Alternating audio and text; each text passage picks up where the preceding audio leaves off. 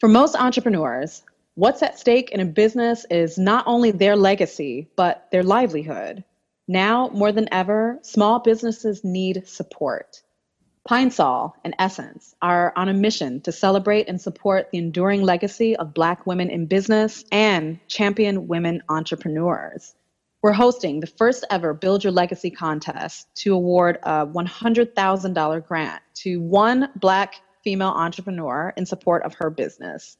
And now, we need your help to find a winner. Check out the video interviews from the phenomenal semifinalists and cast your vote today. Voting ends on July 1st. Head to www.essence.com/yourlegacy. Because I really do believe that the purpose of life is to live a life of service. So I'm on the service track and I have a service plan. This is how we serve. But I also have a business track and a business plan. This is how we earn.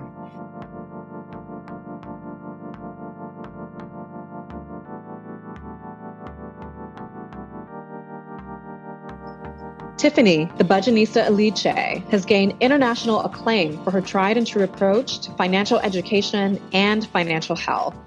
And if you know anything about this woman's story, it's that she's hit some devastating financial blows that ultimately impacted the trajectory of her whole life.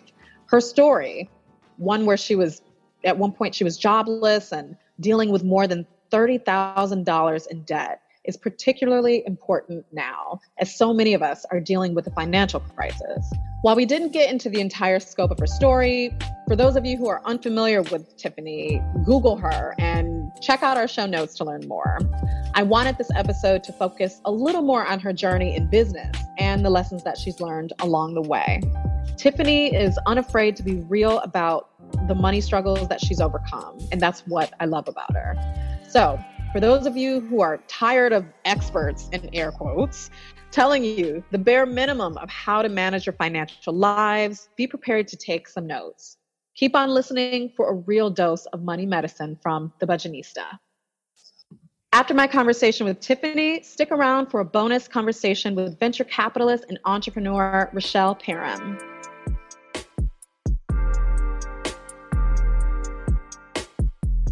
Hey everyone, I am here with the amazing Tiffany Elite, aka the Budgetnista. Before I start talking to this woman, I gotta let y'all know that I've been at Essence for a few years, and I've followed Tiffany way before that, and she's someone that our readers and myself, we adore.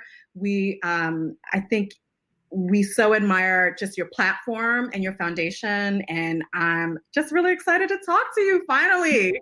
Thank you. I feel, like I said, I feel as good as can be expected.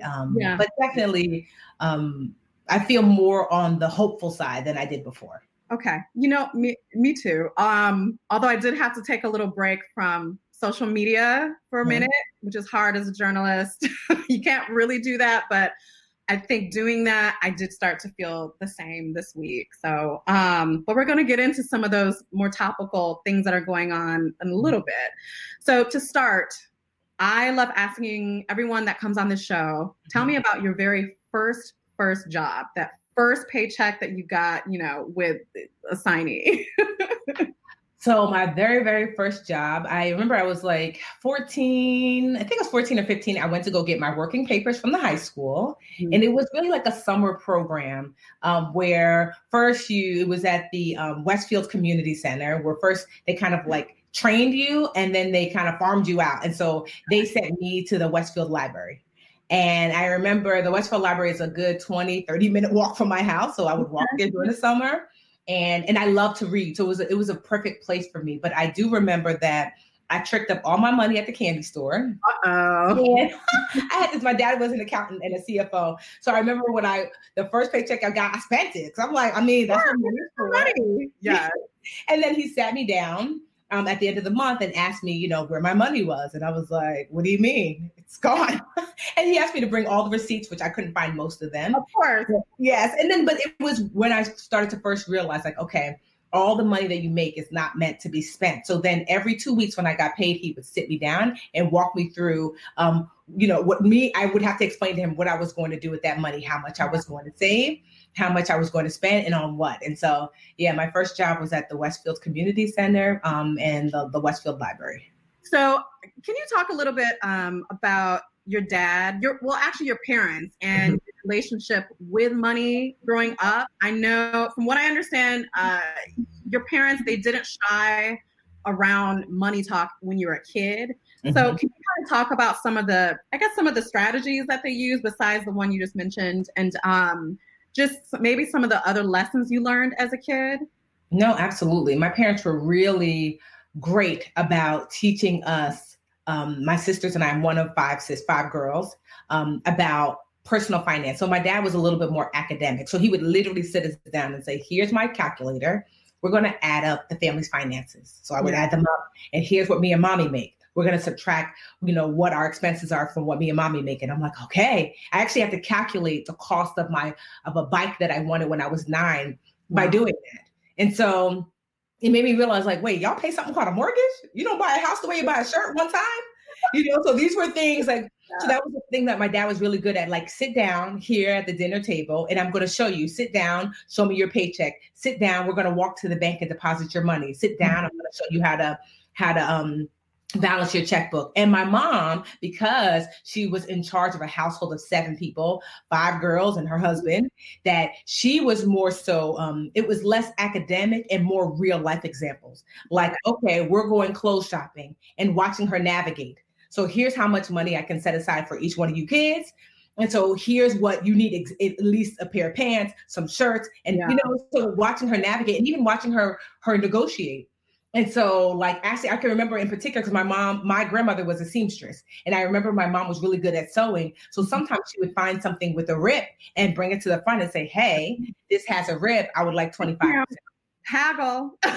Right? And I remember being like, you can haggle here, right? And so she would get it, and being her knowing how to sew would fix those things for us. Yeah. So just watching her navigate, in real time, in real life, finding the sales, finding the discounts, learning to buy in bulk, learning, what things that you can get. I remember she would literally say, it's okay to get the cheap version of this, but not the cheap version of this. Okay. Because you're going to need, like, your appliances should be really great appliances, but you don't have to spend as much money maybe on your dishes. My parents, like I said, were really good at making personal finance real and implementable at the age that I was. Yeah, that's also really helpful, I think, for anyone who's a parent. And I hear questions like this all the time, like, what can I do, to teach my kids better? Like, just knowing that they were able to take that academic side, but also that very real side, and put the two together. And then, clearly it worked.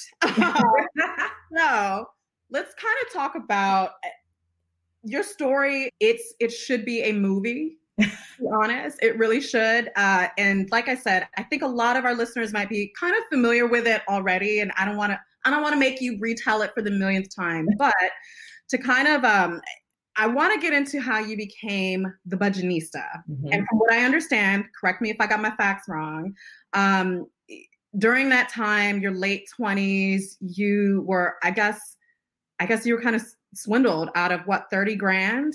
Mm-hmm. About, yeah, 35. Well, it ended up leaving me about $35,000 in debt. Okay. From what I've learned, you didn't want to accept a lot of responsibility for that in the beginning.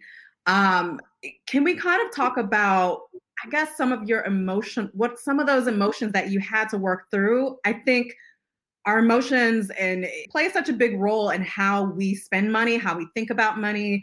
And it sounds like that was a really pivotal moment for you. So can you kind of dig into, I guess, some of the emotional toil that after that experience that you went through? No, absolutely. So what happened was air quotes friend of mine who I thought was wealthy, in your 20s, because I was in my mid 20s when I met him. And when you're in your 20s, you think the thing is because that's what it looks like. So he had like a Lambo, he had like a penthouse in New York. I mean, Lord only knows where he stole these things from. Exactly. But at the time I was like, oh, he has wealth. So he must know how to earn and grow wealth. And I was a preschool teacher at the time, and I had saved up some money. And he was like, I told him I want to learn how to invest. And he said, well, we're going to take money. Do you have a credit card? And I did. He was like, how many do you have? I only had one. He said, open up 2 more. We're going to pull money off the credit cards. This is called the cash advance, and it is the devil. I didn't know that then. Because cash advance, the interest rate on cash advances are notoriously high. So we pulled the money off, and then I invested it with him. Lord only knows what he did with the money. What he was supposed to do was he supposedly had stores. He was originally from France. He supposedly had stores in France. We went to New York to buy some goods that could be sold in France in his stores, and then I was supposed to get $2,000 a week for 2 years. I don't even know why I thought that was feasible. Yeah. I was in my 20s, right? And so we pulled that money off. And I would say I pulled off $20,000. But here's the mistake that I made, because I was so sure in my ignorance that I was like, I never had credit cards before. And I was like, well, now I got some. So I ran up another $15,000 on my credit cards while I was waiting for my big money to roll in. Yeah. And I ran it up on what I thought was going to be more education, but it ended up being a scam. I bought this $15,000 like coaching program from one of my favorite online, coaches. And so it was a scam. So now 20,000 for this investment and the 15,000 from this other scam. So I was just scammed all around, left me $35,000 in credit card debt when previously I had no debt, including credit card debt. So at first I refused to take responsibility because it was his fault. That's what I told myself. It was, let's call him Jake. It was Jake, the thief's fault. Yes. Jake stole from me. Jake is a liar. Jake is a scammer. Jake. Right? I'm going to send them boys after Jake. Yeah. Right? And, but then after a while, I realized that, Tiffany, you played a role in this. One, you have a whole CFO father that you did not run this idea past because you wanted to be grown. Grown things, and now you got grown folks' responsibilities, right? Yeah.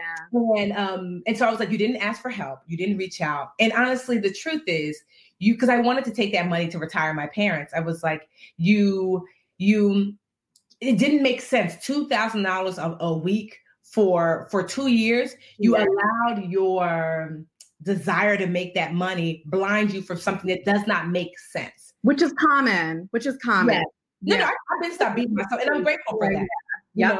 But it was like once I took responsibility, but responsibility doesn't mean that you beat yourself up. I had to take responsibility, meaning that like I can take control. And I can now do something about it, not responsibility in a way that, Tiffany, you are bad because you made this financial choice. No, Tiffany, you're human. Yeah. And so once I took responsibility, I was able to put one foot in front of the other to start to solve the problem ahead of me. And as I was solving the problem, because one of the things I do is I am a teacher. Yes. For Budgetnista, I was a preschool teacher, and now I'm a teacher of financial education, but I'm a teacher either way. Yeah. And so when you teach, you learn twice. That's the magic of teaching. So as I was fixing my finances, I was showing my sister. Then I was fixing my finances, I was showing my girlfriend. Then I was fixing my finances, and I was showing my coworker. And so the more I fixed myself and the more I showed someone else, it just reconfirmed that knowledge in me, and the Budgetnista was born out of that. And it sounds like in doing that, you probably got a level of confidence, just, because you slowly came to be an expert, Yeah. So let's talk about the Budgetnista. Mm-hmm. What have been some of the most challenging aspects of that transition? Because you're a teacher, you're a finance expert, America's favorite expert, mind you, that that little fact. But in this process, you've also had to become an entrepreneur. Yeah. So can you kind of just dig into what some of the most challenging aspects of that journey have been for you? Absolutely. So the first most challenging aspect of becoming an entrepreneur, and then later on a CEO, was learning how to monetize the business. Mm-hmm. Right. So especially women, we're really good at doing the thing. Oh, yeah. I'm a teacher. How you get paid, sis? Oh, I serve. How you getting that money, sis? Yeah. And that was so difficult for me. I would say the first 3 years I made next to nothing because I didn't know how to monetize the things that I was doing. Yeah. And so that was really hard because I also felt guilty, quite honestly, about monetizing the things that I was doing. Because I'm like, well, if I'm being of service, I deserve to have to be paid for that. And I realized that the more I made, the more I was able to do.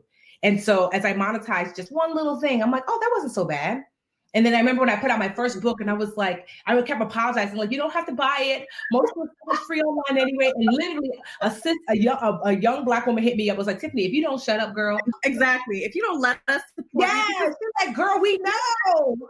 I get it. I understand, because I do feel like there have definitely been times where I've been giving things away for free and just it's guilt and I'm helping friends, I'm doing this or whatever. And I definitely had a friend say like, girl, if you don't stop, like, stop apologizing. You know, the people will pay. So we're still giving away, I would say 80% of what I do at the Budgetnista for free. But I've learned to really monetize. And what I learned is that there are 2 tracks that I'm on, because I really do believe that the purpose of life is to live a life of service. So I'm on the service track and I have a service plan. This is how we serve. But I also have a business track and a business plan. This is how we earn. Yeah. So these are 2 separate things that join together. You can't just have a service plan. You can just have a business plan if you don't care about service, but you cannot just have a service plan. So once I recognized that, I was cooking with grease. And I would say the second hardest lesson that I had to learn, once I learned how to make a little money, I had to learn how to lead. Ooh. Because I, as a budgetista, if I was just solo dolo by myself, you can grow, but you will be stunted in your growth. And I knew I wanted to grow to the next level. And the only way to grow to the next level is to have help. And the way to maximize the help is that you have to learn how to become a good leader. And I was not in the beginning. I was super passive. People were running all over me. I had someone who worked for me who became a bully of me. So she was a fan, and then she came on board, and she was amazing, smart, sharp. She helped me. She showed me how to get organized, all these things. And then she started to bully me to the point where I was afraid to come to my own business and show up. Wow. Right? Oh, no, she got it. She'll talk to everyone.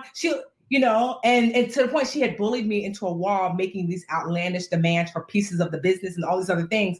And finally, I had to be like, Tiffany, this is your business. She convinced herself and almost convinced me that she was the Budgetnista. Can I ask? Go ahead. How deep into your business, what did this happen? Like, how early on? So it was for the first 3 or maybe even 5 years. I would say 4 to 5 years. The Budgetnista was just me, like maybe an intern here and there, but just me. And then year 5, I brought in the help. I brought her in to help, and I was like, wow, we started to really grow. So I had already. So that's what was so crazy. I forgot, like, girl, you've been the Budgetnista. That's great. You did that. And I literally remember sitting down with her when I was firing her. And I told her, you know what, I realized that you bring a lot to the table. You're absolutely right. But girl, I am the table. And I forgot that for a moment. You're no longer needed. And so once she left, I remember I didn't know how to do anything, because I had let her do everything. I was like, I knew how to be the Budgetnista. I knew how to teach, but I didn't know how to lead. I didn't know how to send out email. I didn't know how to do none of the systems. Yeah. And I remember being terrified because I still had a team, because we had like a team maybe of like five or 6 people then, but I didn't even know how to like manage them. Yeah. So I had to practice leadership. And so now here we are, like 5 years later. And it was so crazy because once she left, within the first 3 months, business doubled.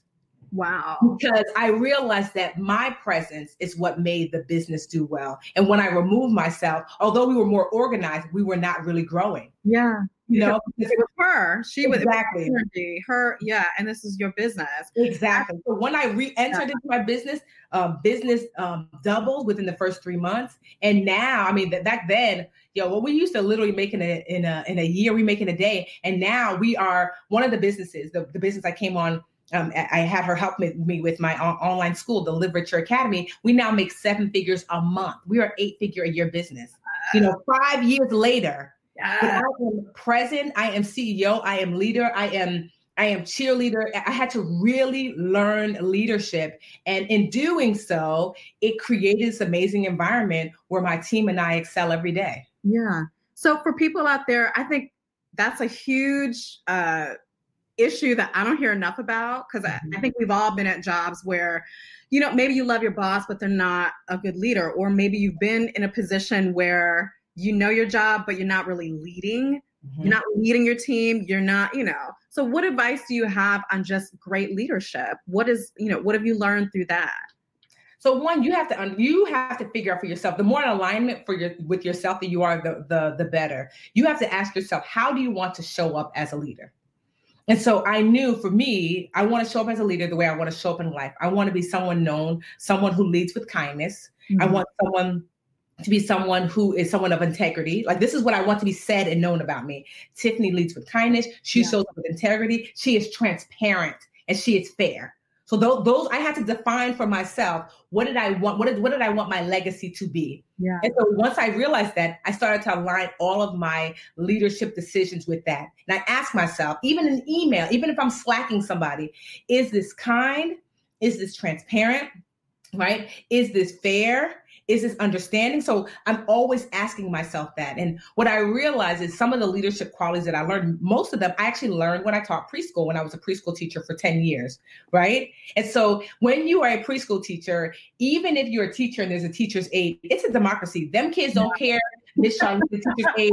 I said I spilled my juice. One of y'all need to clean this up. What are you gonna do about it? Right? And so you learn there that, like, and also too, when you're a teacher, you learn. I'm really good at differentiated learning, which means that each kid needs to be approached differently. So you have 15 kids, and I'm like, I know that Jaheim really loves the block area, so I'm gonna teach him reading here, and Kara really loves art, so I'll teach her reading that way. So I do that same approach with the people on my team.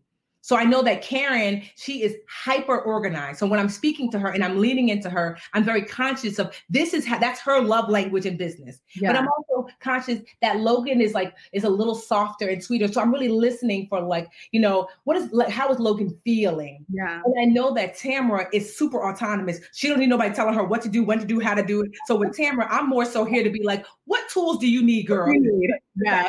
Yes. So a lot of people don't want to do that. They want to set the tone for how things go. I'm the opposite. A good teacher knows that I'm not here to set the tone. I'm here to provide the support for how you want it to go. Yes. Right? So creating an environment and atmosphere where people feel respected, where they are allowed to make mistakes. I cannot express that enough. You have to create a safe environment for people to mess up. Yeah. So my team knows. I remember once, Yadalise, she now works with us, but she was our young intern, and she had sent out an email that had like the wrong date and time, something. And I called her and she was crying. She's like, I went home from work. She had a full-time job. It's just too much. And I was like, oh my God, girl, who did you kill? They told me, who did you kill? She's like, what? I was like, girl, did you kill anybody? And so that's become our mantra, but did you die?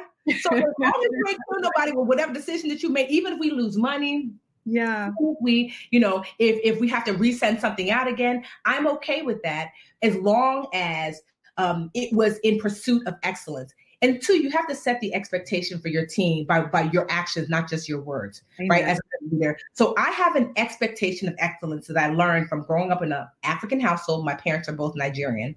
And so there was always this expectation of excellence. So the team knows that I have this expectation of excellence and nothing else. So it doesn't mean perfection. It means that you are going to give me your personal best. Yeah. Your personal best might be a C. And as long as I know that you're giving me your personal best, I'm okay with that. Yeah. I'm okay with that. But I have don't give me, here's the thing. When you deliver excellence, I know what it looks like in someone. Yeah. The teacher in me knows when you're not doing your homework. The teacher in me knows when you didn't study. You have it in you. Don't give me this. Bring me your best. Bring me your excellence. And so Ebony is my new assistant. She's in her 20s. And so we had a good hour-long talk today where I was like, this is my expectation of you. And I'm okay with you making mistakes, because quite honestly, getting it perfect doesn't teach you anything. But what I do want is that you're giving me your best always. You're asking yourself, can I do better at this? It's not just for me. You have to set the stage for yourself. And so to me, leaders inspire, leaders educate, but leaders, especially more than anything else, leaders serve. I am not here to tell you what to do on my team. I am here to move obstacles out of your way so you can effectively work in the genius zone that you're currently in. I love that. Now, I was going to say earlier too, that's what I love about your approach. Your teacher, that's calling, that you step into that. Everything you do it's within that kind of framework. So that also means you're always listening, and you're always kind of tapping into what people need and how they need to hear it. So I think that's incredibly important when you position yourself as an expert, because without getting into details, I do get some people hitting me up as experts, and they're not experts. Some people, I think you can be passionate about something and but you're not, The joke on our team is like that folks know, like Tamara, for example, she runs my online school, the Literature Academy. She'll ask me something and I'll say, girl, I don't know. I be making stuff up. And then we laugh because it's true. Tamara, I don't know any more than you know. You just a smart girl. I mean, I can put my 2 cents in, you put your 2 cents in. Let's see if it makes 4 cents. And if it makes less than 2 cents, we try something else.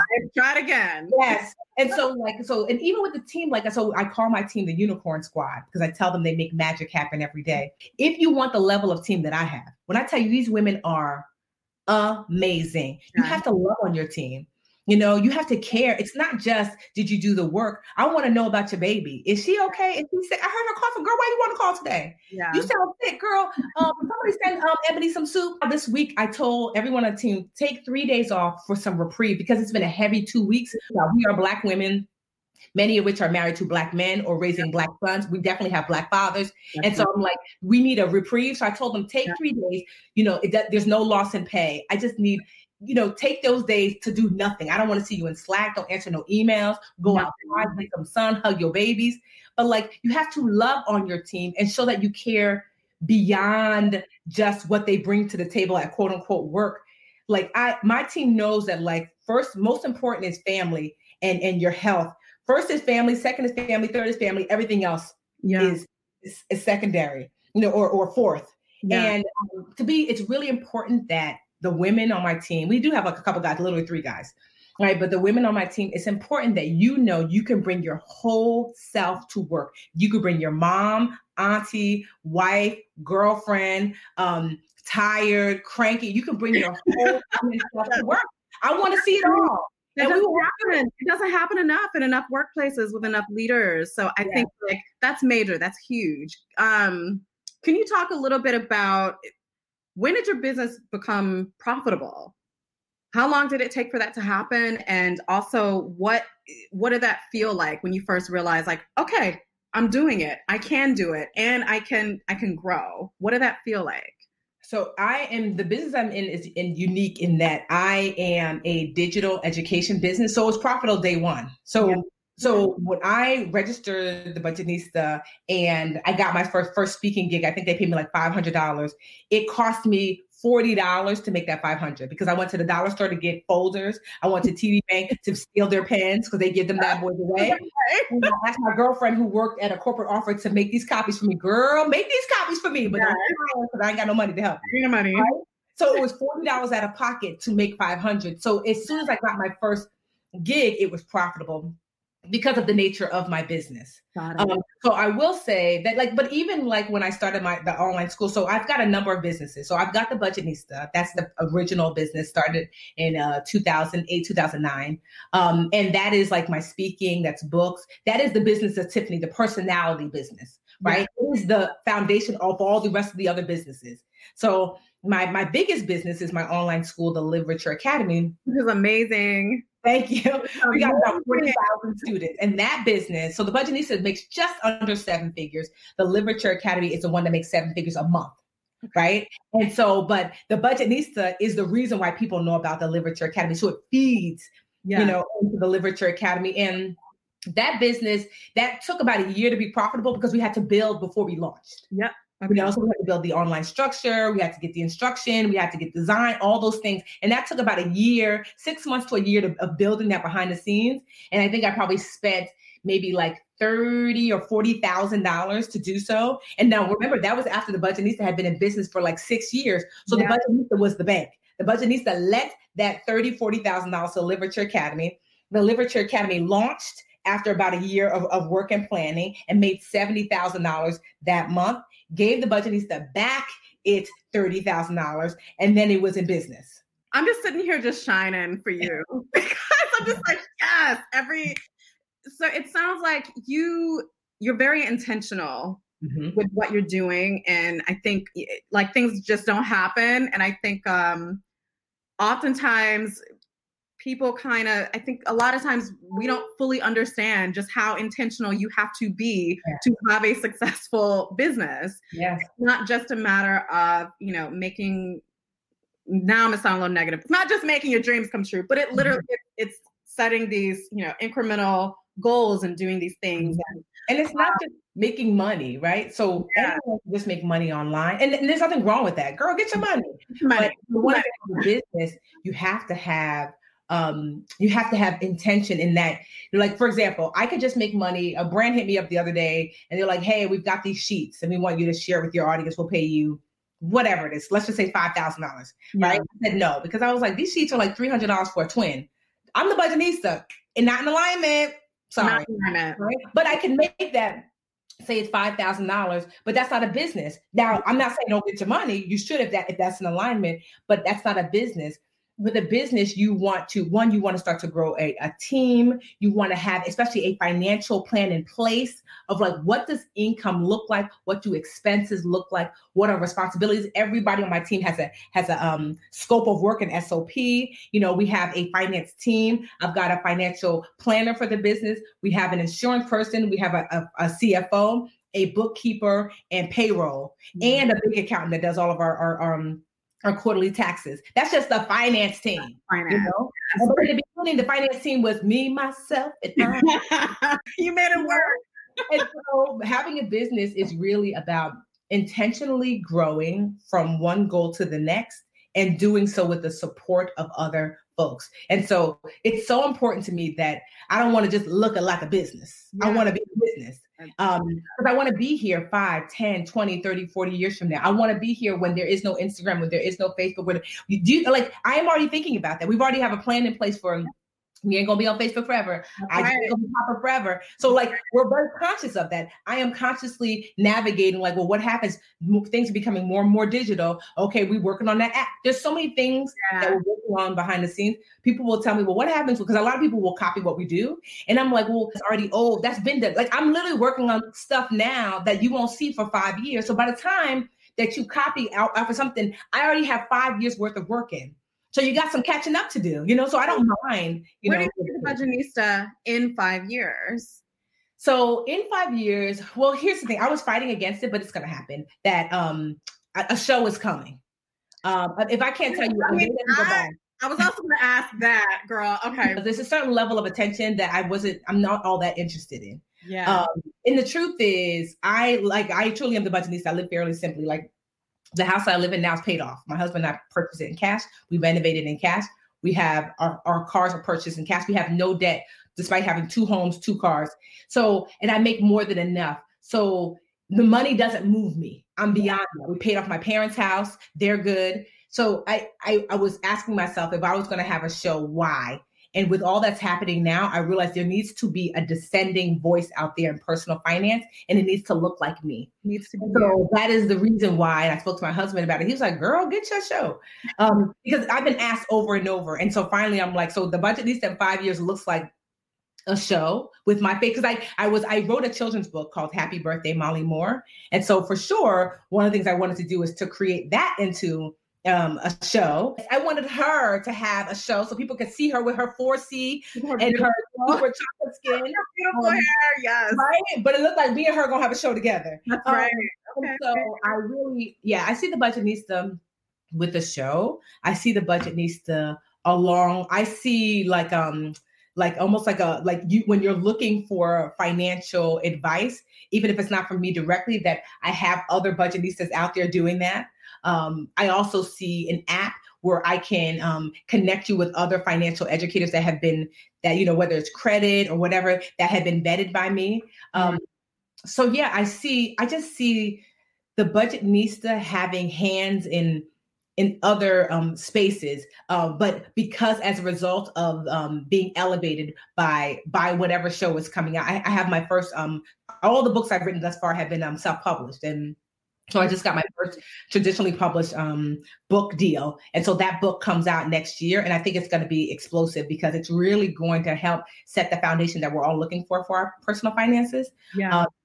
So yeah, I never dreamed. I mean, if I would have died today, I'm like, well, shoot, I did 10 times more than I ever thought was possible. I thought I was going to be a preschool teacher forever, which I love. You're going to be here for a long time. And because we got to support this show, I'm just so happy for you. And I just love seeing this glow and this, this continued, like every time I hear you're doing something, it's like, yes. Yes. Thank you. Yes. And I do it's inspiring. And at the end of the day, it's just seeing your face and like having a Black woman dominate this space is so, so important. I think just to know that we can do that. And, it's important. Can we kind of I got questions. I got some questions because I definitely want to talk to you for 4 hours, but I'm going to assume you ain't got the time for that. So can you kind of, we're in a very crazy time. It's been crazy. It was crazy before, but it's definitely crazy now. The pandemic, they just officially announced that we're definitely, in a recession that started in February. Black folks, we've been known that. So can you kind of get into 2 questions? How has this pandemic impacted you, if at all, and from a financial perspective, your personal finances? And also, what's some advice do you have for people who are trying to budget right now and really, really not lose control of their money, even though, maybe they're out of a job or they're dealing with a lot right now? So, how it's affected me personally? It's there's a rhyme, there's a rap rhyme that Jay-Z says that that when it basically equates to when the weather's bad, they can literally fly to change the forecast. I forget the exact line. Yeah. Right. And so that's how, because 10 years ago we had a recession, 2008, 2009. Yeah. And that took me totally by surprise. I lost my home. I lost all my things. And I told myself, we ain't never going back there again. And so I've been preparing since that day. So when this pandemic hit, I didn't have to stay where the bad weather was. Okay. That I live now above those clouds. And so if anything, I'm actually done better. Wow. So my business has done better because financial education became a critical component of what we were needing. So folks were really rushing to the Budgetnista. I've never had more press, but even so, I told my husband, we're sitting on a home here worth about $400,000. Why don't we pull money out of this house? Let's think about it and then use it to invest even further, because our interest rates are super low right now. So we can borrow money for next to nothing. So that's what we're thinking about right now, taking out maybe 250, maybe 280 out of the house. And I looked, the interest rate that I was pre-approved for was 3.25%. Great. Pennies on the dollar. So that just means, can I earn 3.25% out there in the market? Absolutely. So that means I can borrow it, make that money back, and honestly pay off this house in less than probably 2-3 years to be right back to being debt-free. So it's left me in honestly a stronger and better financial position because I've been preparing. And so what we can do, so just know that. So it's easy to say, well, that's easy for you, Tiffany, because 10 years ago, Mama, I was preschool teacher Tiffany, where they told them hey, ain't no more school closed. Yeah. And I was like, what? Whoa. So just 10 years ago, I had nothing. I bought a condo in my 20s, lost that to foreclosure. I had my 99 Toyota Camry that was on its last leg, but it was going to have to last another 6 years because that's how long I drove it. Wow. Shut down. I would literally speak at speaking engagements, and I would wait for everybody to leave because I know I have to get under the hood and spark up. So I say what we can do now is to prepare. Yeah. So first things first, you have to set aside for retirement. It is the most important thing that you can do for yourself, because God willing, we will all get old one day. Yeah. And it is your younger self's job to look after your older self. So you need to focus on figuring out how you can set aside something for retirement. And that involves creating a budget. You have to create some sort of budget. A budget is not the end. It's a means to an end. The purpose of a budget is so you can set aside for retirement. The purpose of a budget is so you can set aside for savings. The purpose of a budget is so you can save enough to then also invest for wealth. A budget is like the core for all the rest of your financial goals. So creating a budget, set aside for retirement, saving your, what I call your noodle budget, which is saving. See, I got some questions. I've heard you talk about this before. So for those out there who don't know, what's a noodle budget? So a noodle budget is, at some point we all have to eat ramen noodles. That's that budget. That's the budget where you I'm only paying for essentials. So it might be rice and beans, it might be peanut butter and jelly sandwich, that life. So if you had to cut off your cable, your nails, your hair, That is your essential expenses. That's your noodle budget. And you should ideally have 6 months of your noodle budget saved in savings. Okay. So 6 months of your essential expenses. So if your life normally costs you, say, $4,000 a month, your noodle budget might be $3,000 a month. That's how much your basic life, bare bones life cost you. Yep. Mm-hmm. Have 6 months of that saved. Any savings above that is a waste of money. You don't need, right now, at least you don't need necessarily more than 6 months worth of noodle budget saved. And then what happens is that after that, that excess money should be going toward investing. Okay. Wow. Okay. That's a good, I mean, that's such a digestible, you know what I'm saying? Like, I'm trying to get your noodle on, girl. Yes. And I definitely, I think even since I started listening to you, just little things like that, because you know how to simplify things and just say it straight, it just feels attainable. It doesn't feel overwhelming. I don't feel like I'm, looking up terms and not knowing this, not knowing that. And I think that's the key. That's the key to feeling successful, in terms of managing your money. So can we get into credit scores? Yes. How does someone with a very low credit score, how can they raise their points as quickly as possible, especially during times like this? It's a pandemic, and I guess, is speed really the goal? Is that even the right question? Well, here's the thing about your credit score. First, you have to understand and internalize that your credit score is literally like your GPA. So remember back in college and high school, you were like, okay, my grade point average is ... If someone were to say, well, Marquita, how do I go raise my grade point average quickly? Yeah. It depends, right? If you're a freshman, you just started, so you don't have as many grades to calculate in and to average in. So a few grades and you can raise your credit score very quickly. Yeah. Right? But if you're already a senior, meaning you have all these grades to account for to be averaged in, then that means that the grades that you get now, you're going to need a whole lot more A's to go from B to an A. So it's all relative of what quickly means. But what you can do is, one, you can pay off a debt in full every month. So I call this like the jump like Jordan method, right? So I grew up in the Jordan era, right? And so what that looks like is to pay off a credit card in full every month. And so because there's something magical when you pay off a debt in full, whether it's $5, $5,000, $500, $500,000. When you pay off a debt in full, it's like magic fairy dust is sprinkled on your credit score. So you can lean into that by paying off a credit card in full every month. I literally have a Jump Like Jordan credit card. That's what I just call it. It's just a credit card that I keep a zero balance on, and I have Netflix charging that card every month. And then I pay that card off every month from my online only checking account that I set aside for bills. Wow. Right. And so I put that card at home and it gets charged by Netflix and paid off by the bills account. So there's a loop there. So if you do that, that's one thing you can do. Another thing you can do is there's something called a credit builder loan. So there's companies like Self that do credit builder loans, but also a lot of credit unions do them. And a credit builder loan, the way it works is that they loan you money. So you want to take out the least amount of money. Let's just say you're doing with Self. I think the least amount of money you can borrow is $500. So they loan you money. They're like, psych, Marquita, we're not going to give you $500. We're going to put it in an account for you, but you're still going to pay that $500 back. It's about 40 something bucks, maybe $50 a month. You pay it back over the year.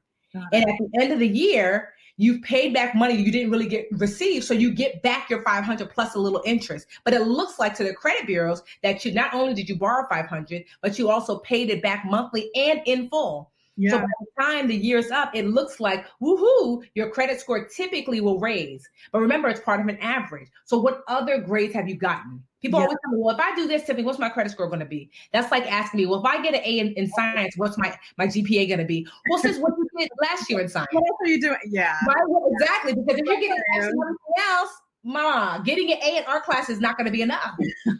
But you need a lot more A. So really the key is to get as many A's basically paying things off, paying things down, paying things in full. As much as you can do that, those are A+ activities. The more A's you can get, the quicker you're going to get to a better credit score. As we kind of hinted at a little earlier, it's been a really devastating, hard couple of weeks. The murders of George Floyd, Breonna Taylor, Ahmaud Arbery, it's been a crazy time. And I think during this time, it's we've been having more discussions about the importance of supporting our community, specifically Black-owned businesses. And I think there's not I don't want to say it's a positive thing, but I do think it has raised awareness to, like our power as a community. So I want to know more about your advice for how we can better support Black-owned businesses, and also just how to build community wealth. That's a big question, but if you can tackle that in, just a couple of minutes. Well, the truth is you vote with your dollar, right? So when I was a kid, I used to go to this little corner store by my middle school. All the kids did. Yeah. And I remember they used to follow me, but not my white friends. And I remember going home and telling my mom, like, when I go to that store, they follow me, but they don't follow my friends. And she said, then why do you go there? You vote with your dollar. You're telling them you're allowed to treat me this way because I continue to spend money here. So there's two things that America understands. It's violence and money. So one of the reasons why, these riots have gotten so much I'm still letting that sink in because that's hard. For real, right? So when people say, like, oh, we shouldn't riot, we shouldn't, absolutely they should. Yeah. Because it's gotten you heard. Martin Luther King said that riots were the language of the unheard. And so they're hearing us now. They're feeling us now. But the other component is your money. At the end of the day, if you move your money from one place to the next, people will feel it. Yeah. We have African American community has a buying power of like $1.4 trillion. Imagine if we move that money. So dream catchers, that's what I call my so Beyonce has the beehive, I've got dream catchers, right? Yeah. And so dream catchers, that's where I was like, we need to get in formation. Imagine of the 1 million dream catchers that there are out there worldwide and more, that if I did a challenge where I taught you how to save $100 and we all decided to deposit that $100 into a Black-owned bank, right? That's $100 million in one day. Yeah. You tell me that's like economic power? Huge. Or even forget that. What if we just said, we're switching from this bank to this bank? You can literally bankrupt a bank that doesn't treat you right by switching your money from here to here. Yeah. You think they wouldn't listen to that? And so that's one of the things we can do is that you can be young Tiffany in the corner store saying, I'm not going to come back here because you won't get my money if you don't treat me right. One of the things I do is that I don't partner with people lightly. You will not see, I don't consider myself an influencer. There's nothing wrong with influencing because I know people who make bank, but I don't consider myself an influencer, quite honestly, because I don't partner with many brands because money brands could quite honestly kick rocks. Yeah. I do a lot of diligence before when someone reaches out to me, and sometimes it's not in alignment just because I'm not selling sheets, or sometimes it's not in alignment because daggone well you don't treat this community well, but you want me to cake for you out here in these streets, right? I'm not doing it. Although I've left probably millions of dollars, quite honestly, on the table, but I can do that because of the way I built my business. I remember long ago I decided with the Budgetnista, how you gonna build this, Tiffany, from the top down? Meaning aligning myself with big brands, big media outlets, big banks, and, letting them push me out there into the audience. And as long as I curry their favor, I'm good. So you could build like that. Or are you going to build from the bottom up, grassroots, earning each and every single woman, having Jenny, Shania, Tamara, Logan, Karen, having all of those women buy into the movement, the Live Richer movement that is the Budgetnista? Are you going to do that? And I'm glad that I did that because it took 10 years. But as a result, I can tell people to kick rocks all day, every day. I can tell a bank, which I have, what you going to pay me? $10,000? We made that last hour. Oh, you going to pay me $100,000? Literally, we made that. Like, you going to pay me $1 million? We made that this month. Yeah. I can tell a bank that. And I can say, even better than you trying to offer me money, how about you do good? Yeah. I will do this campaign for you for free if you will do this for my community. Oh, you're interested in that? When they kick rocks. But I can say that without fear because what they gonna do? They gonna tell Shania, like, girl, don't mess with Tiffany because she don't mess with us who's trying to take advantage of you. My only job is to do right by my dream catchers. The better I treat my audience of mostly Black women, the better my business is. It is possible to do good work, to help good people, and to make good money. Those three things can intersect. And they ought to. And I think that the more businesses that you support that do that, force these businesses to earn their keep. That's if right. I'm not doing right by you, you ought not to give me your money. Yeah. I want dream catchers to think critically. Don't just give me money blindly. Absolutely not. I need to be worthy of being of service to you. That's right. Make these businesses be worthy of being of service to you. If they don't treat you right, they don't speak to you right, they don't show up right, then you take your money elsewhere and see how quickly people change their tune. That's right. Woo! Mic drop. Mic drop. Like I said, I want to talk to you for about 4 hours. And I'm also letting everything you just said sink in, because I think we know this, but we don't often act on it. And I think we also need to be reminded sometimes. We go into autopilot. Well, let me order from this place because they're always there. I'm not gonna name any websites, anything. But I think it's just that age-old, saying, like, there's power in numbers. Always. Yes. It could just be like, you know what? This year, I'm actually going to switch over my bank.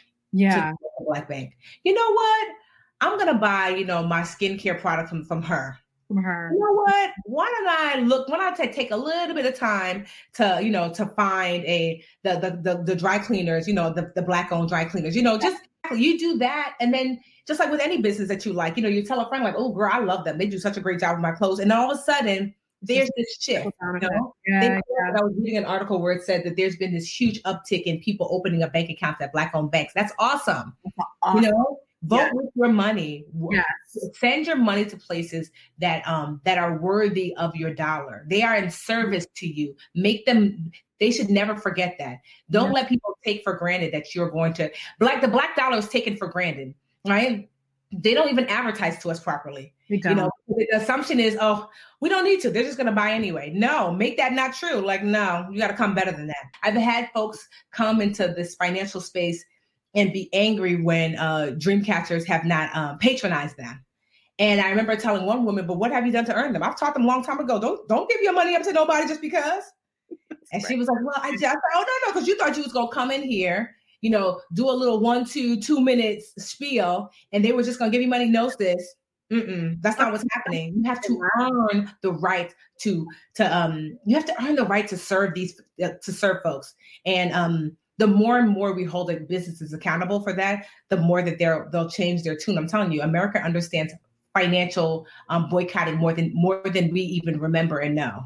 More than anything. Mm-hmm. So we've come to the end, and I got 2 questions that I ask everyone at the end, and that's, what does the word mean? What does the word unbossed mean to you? And also tell me about a Black woman in your life who's inspired you, dead, alive, or even fiction in a book, is unbossed. So unbossed means to me to have agency over your goals, your dreams, your time. It means you have full autonomy of how you get to show up.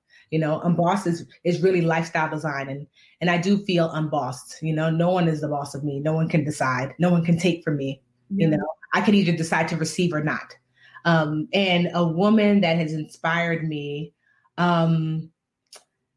I would say, well, my mom no longer works. I've helped to retire her, but to watch her navigate and to raise, it's only because I'm grown now that I understand all that she had to do to raise 5 girls. Yeah. Hair, clothes, homework. I remember, so my mom was a nurse before she retired, and she worked at the hospital. But I remember she took the night shift on purpose so she could be a stay-at-home mom, like the rest of, because we live in a largely white neighborhood. So she could be a stay-at-home mom. Mm-hmm. Yeah, that night shift. Today, her sleep pattern is totally jacked up because she wanted to be home. Because there were moments when at this school, being like literally one of a handful of Black children, that they would try to slip you into a class that would hold you back for the rest of your life if you were in that class. Oh, they would try to sign you up for a thing or try to blame you for something. So my mother was the first one at school, like, you tried it. Oh, you thought I wasn't home? I stay at home. Yeah. And so I have to say, she is someone, Sylvia Aliche, she always says I don't give her enough credit. But honestly, I really look to her like, I don't know how she was, able to go to school. She's one of the first Black nurses who graduated Rutgers nursing school. And to come here from another country to raise 5 girls, we're all college educated. Half of us have our masters. And then for her, after the baby finally graduated, Lisa, she's the baby, went back for her master's and graduated as with honors. Of course. That's excellent. That's excellent. Yeah. So, I would have to say Sylvia Liche, my mother. Thank you, Sylvia.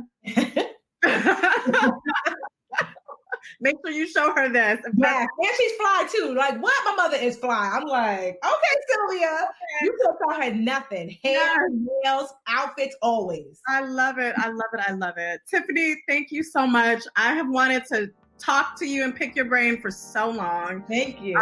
Thank you for the work that you do. Please know that we're rooting for you, so please keep going and please keep that academy, all that content coming because we are soaking it up. But thank you. No, thank you for having me. We're all about the money today, y'all. As promised, here's our bonus boss segment with venture capitalist and entrepreneur Rochelle Parham, sponsored by Pine Sol. Thanks everyone for hanging around for this bonus brief career segment. I'm currently here with the beautiful, lovely Rochelle Parham, who is a managing director at a venture capital firm. How you doing, Rochelle?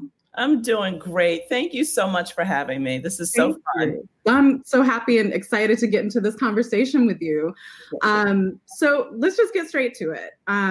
For those who don't know who you are and all of the amazing work that you're doing, let's start at the beginning. What do you do for a living and why is your role so crucial? Yeah, so most people know me as a career marketer. I was chief marketing officer of eBay and I've had this long career as a marketer, but now I'm in venture capital. So I'm a managing director at a venture capital firm called West River Group. And what is actually interesting about what we're doing, and it really plays into kind of the thesis of what you care about, is each one of our funds is co-led by a man and a woman. Okay. So we're really turning diversity on its head and thinking about allocating capital in different ways by different types of people. That's so important, especially just, I find I like diversity in terms of gender. So I love that they're treated very equally. Yeah. So when was the moment that you knew that you just had to be in this space and in this industry? So it's so funny. So I always wanted to be a marketer. So in high school, I knew that what I saw on TV and what I saw in magazines, I knew that that's what I wanted to do. Mm-hmm. At the time, I didn't quite know that that was marketing, but I knew that that's what I wanted. And so when I went to school, to Drexel University, I was a marketing major, and I knew I wanted to also do something in fashion. And so I did all of my co-ops in the fashion industry, working for Valentino in New York. Mm-hmm. And so the majority of my career has really been in marketing, and with the last big role in marketing as CMO of eBay, which was a phenomenal experience. And, I was a part of that iconic turnaround.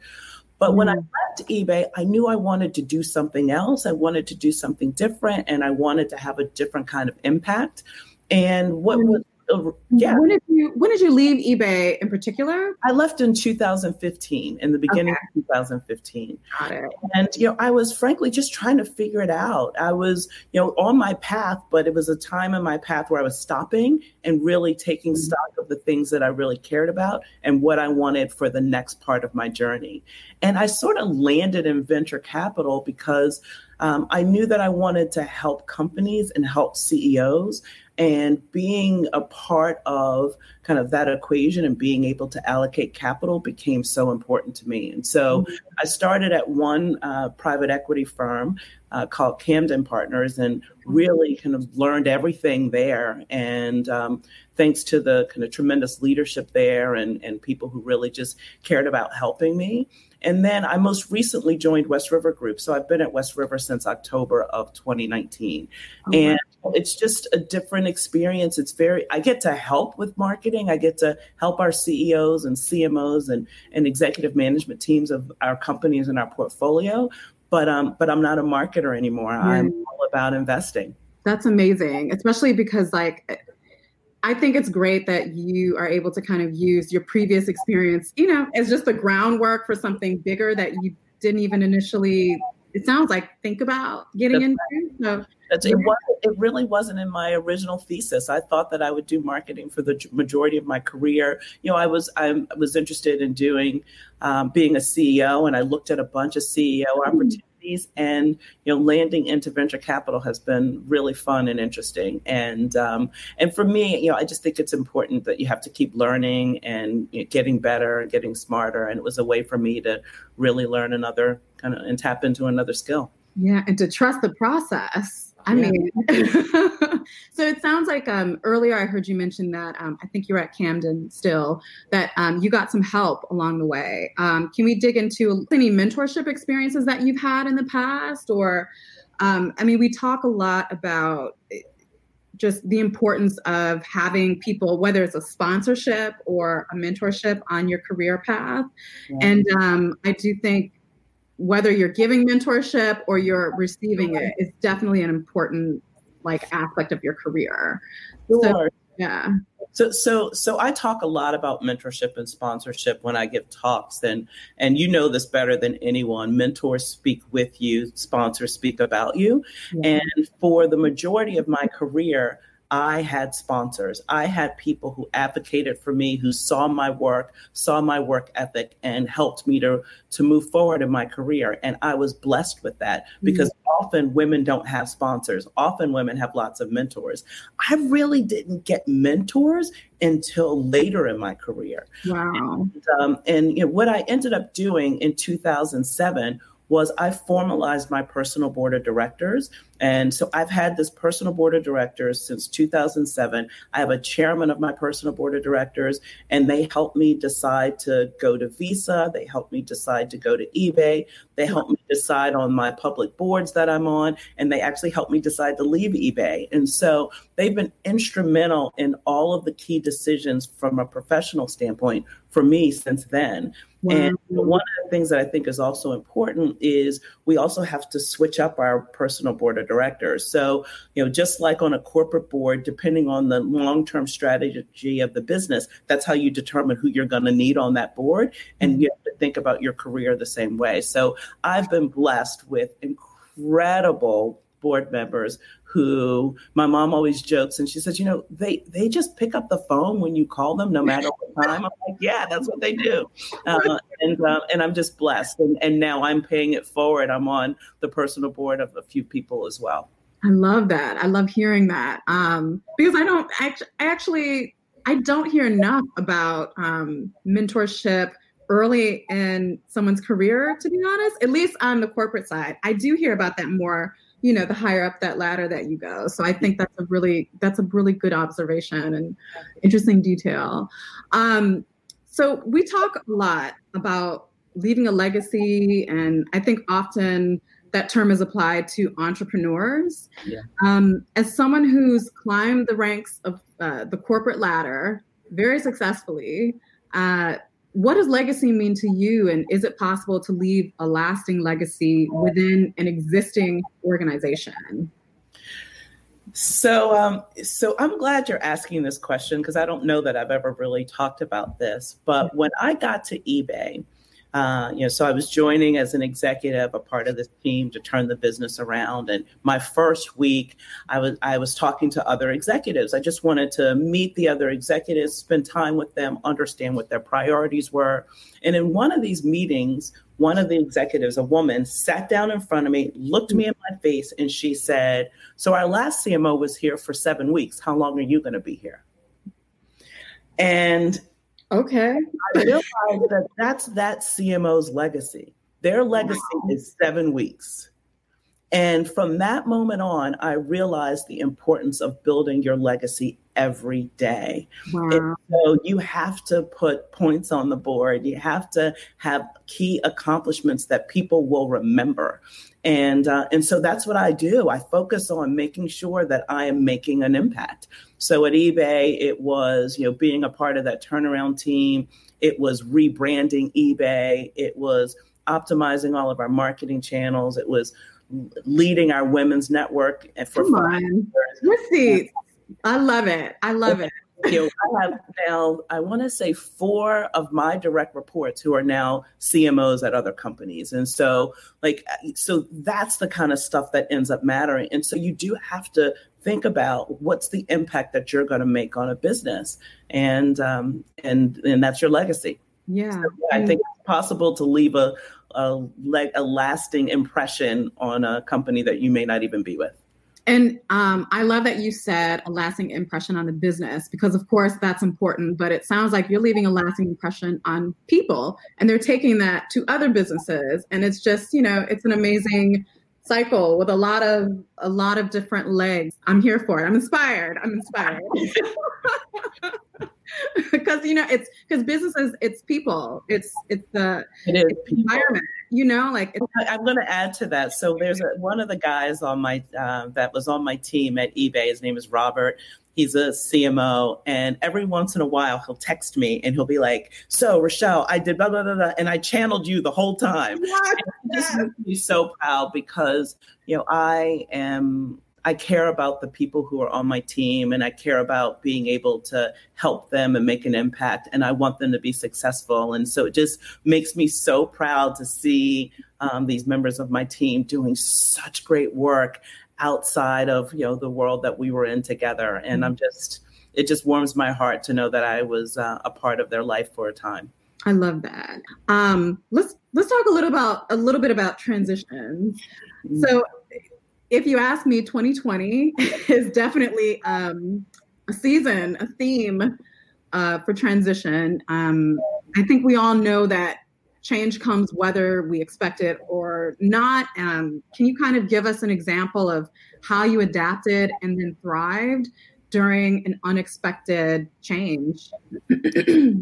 First of all, I think we all need change. I think it's really easy to become complacent and just kind of get comfortable with your world the way it is.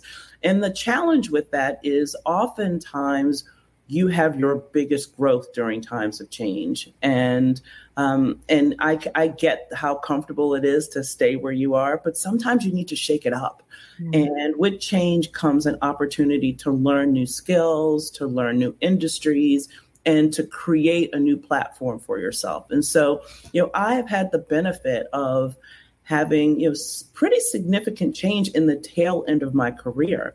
So I was at one company, I was at Digitas for 13 years. Mm. And it was a great experience. I learned so much. I had great mentors and sponsors there.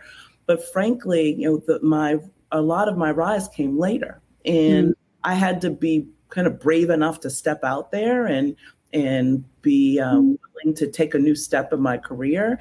And, it's paid off. It's scary, absolutely, but it usually works out. You just have to figure out what's the right way. And often what I tell people is you don't have to know the path. You just have to have an idea of where you're trying to get to.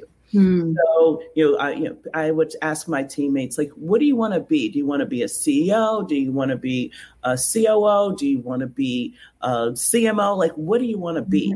Because once we know what you want to be, then we can start to develop that path together. We can figure out the people that you're going to need in your life. And so I've been fortunate enough to be able to, particularly in learning kind of this new industry for me, to meet new people, to have people to guide me, to have people make introductions for me. Like, I have been blessed and privileged to have that, but it's helped me to learn my new industry better and to be part of the equation. And so, I believe in transitions, and, not even if it happens upon you versus you instigating it, yes, often make some good lemonade out of those lemons. That's the key.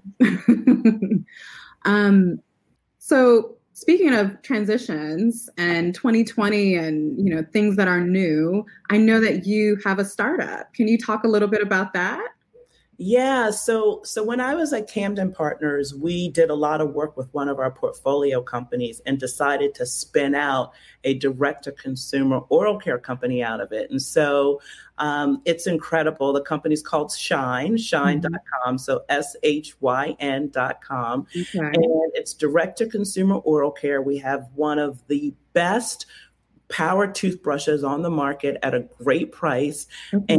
And we have a Black CEO. So we have a Black CEO and a Black executive chairman. I'm the executive chairman. Yes, I love it. Fun. Like, that's a new skill. I've never started a company.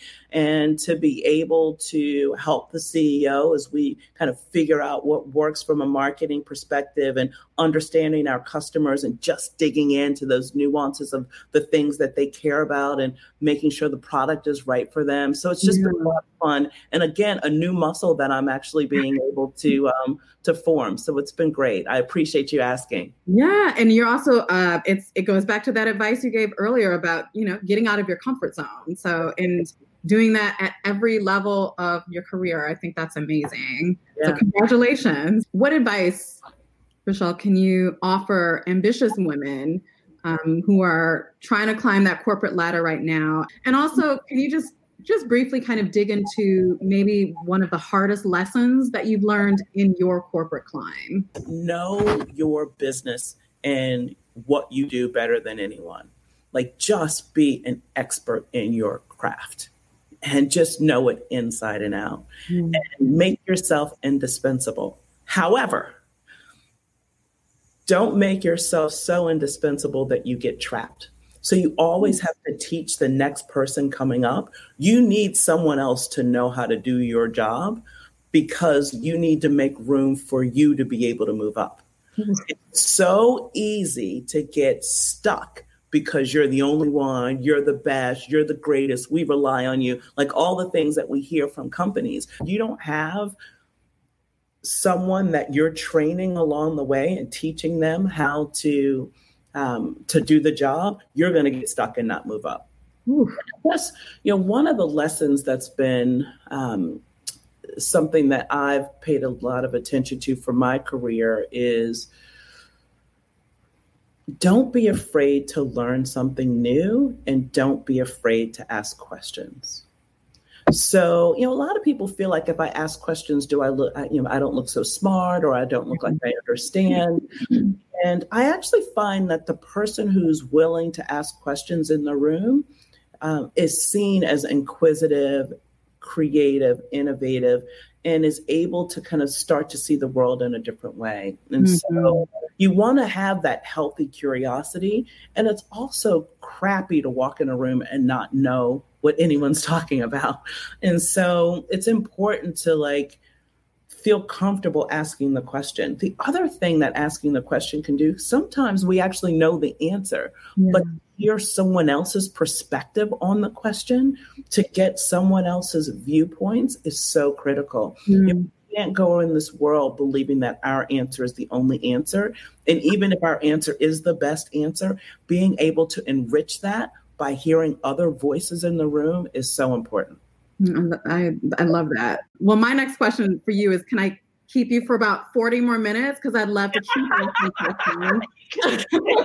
You tell me how long we need. We got this.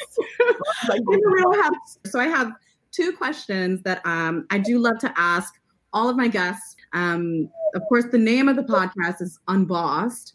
And I like to ask everyone, simple question, what does the word unbossed mean to you? And also, tell me about someone that you know, dead, alive, or even fiction, who's unbossed and inspires you. So I think unbossed is the story behind the story.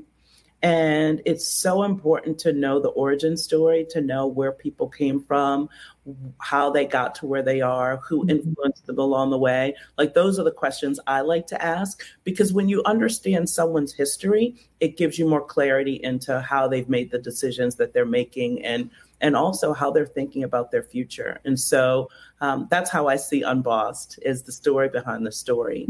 And as for people who've influenced me, my mom has been an incredible influence for me. She was, an executive when I was growing up, and I got to see her in action. I got to see her. She she's a cemeterian. So I got to see her do what she does for people in one of the hardest times in their life when they're burying a loved one. And she's always brings such love and such humor to everything she does. And so she's probably the first person. The second person I'd say is a woman, Sandra Sims Williams. And I don't give her enough credit for all that she's done for me. So I met her in an elevator in 1994 when I was starting at Bronner Schlossberg Humphrey, which became Digitas. Okay. She looked at me and she said, "Who are you?" And I said, my name is Rochelle. I just started. And she said, do you know anyone in Boston? And I said, no, I just moved here last week. And she said, well, now you know me. And, she has been one of the inaugural members of my personal board of directors. She is with me all the time.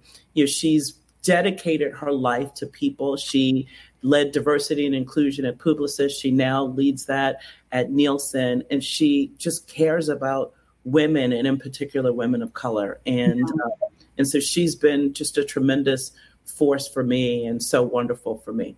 That's amazing. And just the elevator encounter. Well, Rochelle, thank you so much for your time, for your wisdom. And, I hope to keep hearing updates from you about all the amazing things that you have going on. And please do stay in touch. Well, I look forward to having another conversation. This was a lot of fun. Special thanks to our guests, Tiffany the Budgetnista Aliche and Rochelle Parham. Be sure to listen, download, or subscribe to more episodes of Unbossed. You can find Unbossed on Apple Podcasts, Spotify, Google Play, and wherever you listen to podcasts. Apple listeners, please be sure to leave me a review and let me know what you think. Be kind, but be critical. That's okay too. Don't forget to hit me up on social at Marquita_Harris_. Be sure to use the hashtag UnbossPodcast. Appreciate you. Thanks, guys.